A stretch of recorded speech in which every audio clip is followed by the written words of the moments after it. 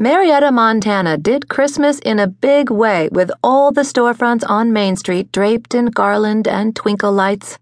The Main Street diner wasn't any different with its rustic wreath made with layers of old ropes and decked with red poinsettia leaves and rocking around the Christmas tree playing merrily on the jukebox as Carson Scott opened the door. No one was exactly sure how the Wednesday night tradition had started, not even Carson. But he knew that his brothers had done it for him. It had been in the dark time, right after Rainey had been killed in a head-on collision out on Highway 89 on her way back from Livingston. He'd sat at home every night with baby Evan, drinking too much Red Bull. His oldest brother, Alec, had insisted that they all meet in Marietta at the diner for dinner. Alec had thick blonde hair like their mama, and piercing blue-gray eyes that Carson had heard more than one girl described as colder than glaciers in Glacier Park. But Sienna, Alec's wife, had said that she knew how to warm him up, which had led to a lot of ribbing by Carson and his brothers. Alec needed to be taken down a peg or two at times. But not on Wednesday nights. Carson showed up here after he dropped Evan off at his maternal grandparents' house and ate chili and cornbread with his brothers.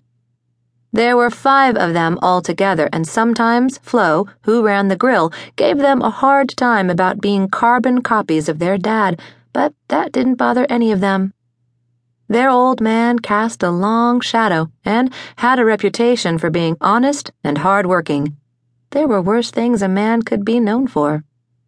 There were only 5 weeks left until Christmas, and Evan was being cagey about what he wanted from Santa this year.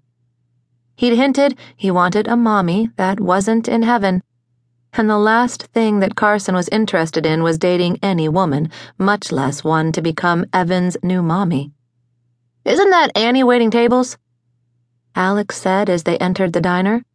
The walls were heavy red brick and the floors solid wood.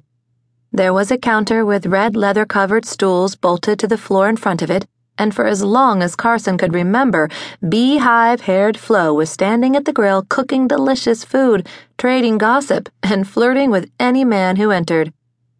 "Annie who?" he asked. He was holding the door open for his younger brother Hudson, who had a shopping bag from the Mercantile in one hand and his Stetson in the other. "Prudhomme. Is there another Annie you'd care about?" Alec asked. "I thought she'd left town for good," Hudson said. "Annie? Here? Wow. Why? How? When? It didn't make sense. He ate here every Wednesday with his brothers. She hadn't been here last week. Why was she here now? Carson craned his neck around his brother's shoulder to look at the waitress. God damn it, she hadn't changed. She was still the same slim, pretty girl he remembered. She wasn't tall but had long legs and dark brown hair that hung to her shoulders and curled slightly at the ends. He stared at her until she turned, and he met those pretty gray eyes that he had thought he'd never see again. He hardened his heart. If there was one thing he knew without even talking to her, it was that this was a temporary move. He doubted she was back to stay. That wasn't her style, and Marietta wasn't her town.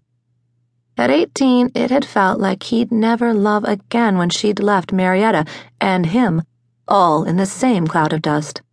But at 33, he knew that was a lie. He had loved again and married and had a chance for real happiness. But now he wondered, was that another lie he'd told himself to make Annie's leaving him okay? "Yep," he said, answering his brothers as he turned back to the laminated menu, trying to be blasé when inside he wanted to go and talk to her, go and find out why she was back and what it meant. Had life turned that ballsy, sassy girl he'd loved into a bitch or tamed her? But he kept his head down, studying the laminated menu like his sanity depended on it. It wasn't as if he didn't know what he was going to order. He always got the same thing when he and his brothers came into town to eat on Wednesday nights.